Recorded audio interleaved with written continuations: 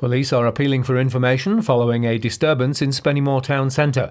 The incident occurred around 2 p.m. on Sunday, January the 23rd, near Morrison's supermarket and involved a grey Seat Ibiza which travelled south towards St Andrews Road. Officers are keen to trace any witnesses and obtain any CCTV and dashcam footage of the incident. The male suspect is described as being in his 20s, with brown hair, and was wearing a black zip-up jacket, black trousers and grey shoes.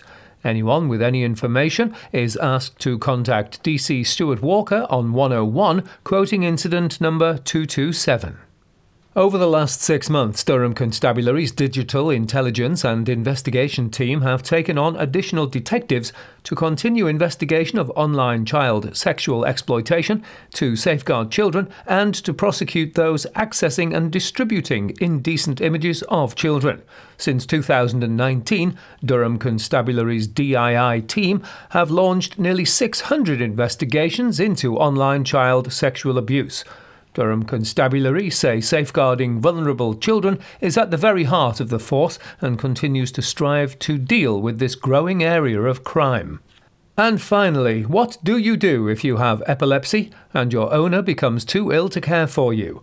That is the plight of 4-year-old Buddy, a Jack Russell Cross, who is currently being cared for by Durham and District RSPCA. Buddy now needs a forever home where he is loved and cared for whilst being fully supported by the RSPCA in terms of visits and medication. Anyone interested in caring for Buddy should call Kath on 07534 920 931 or check the Durham and District RSPCA Facebook page and look for Buddy.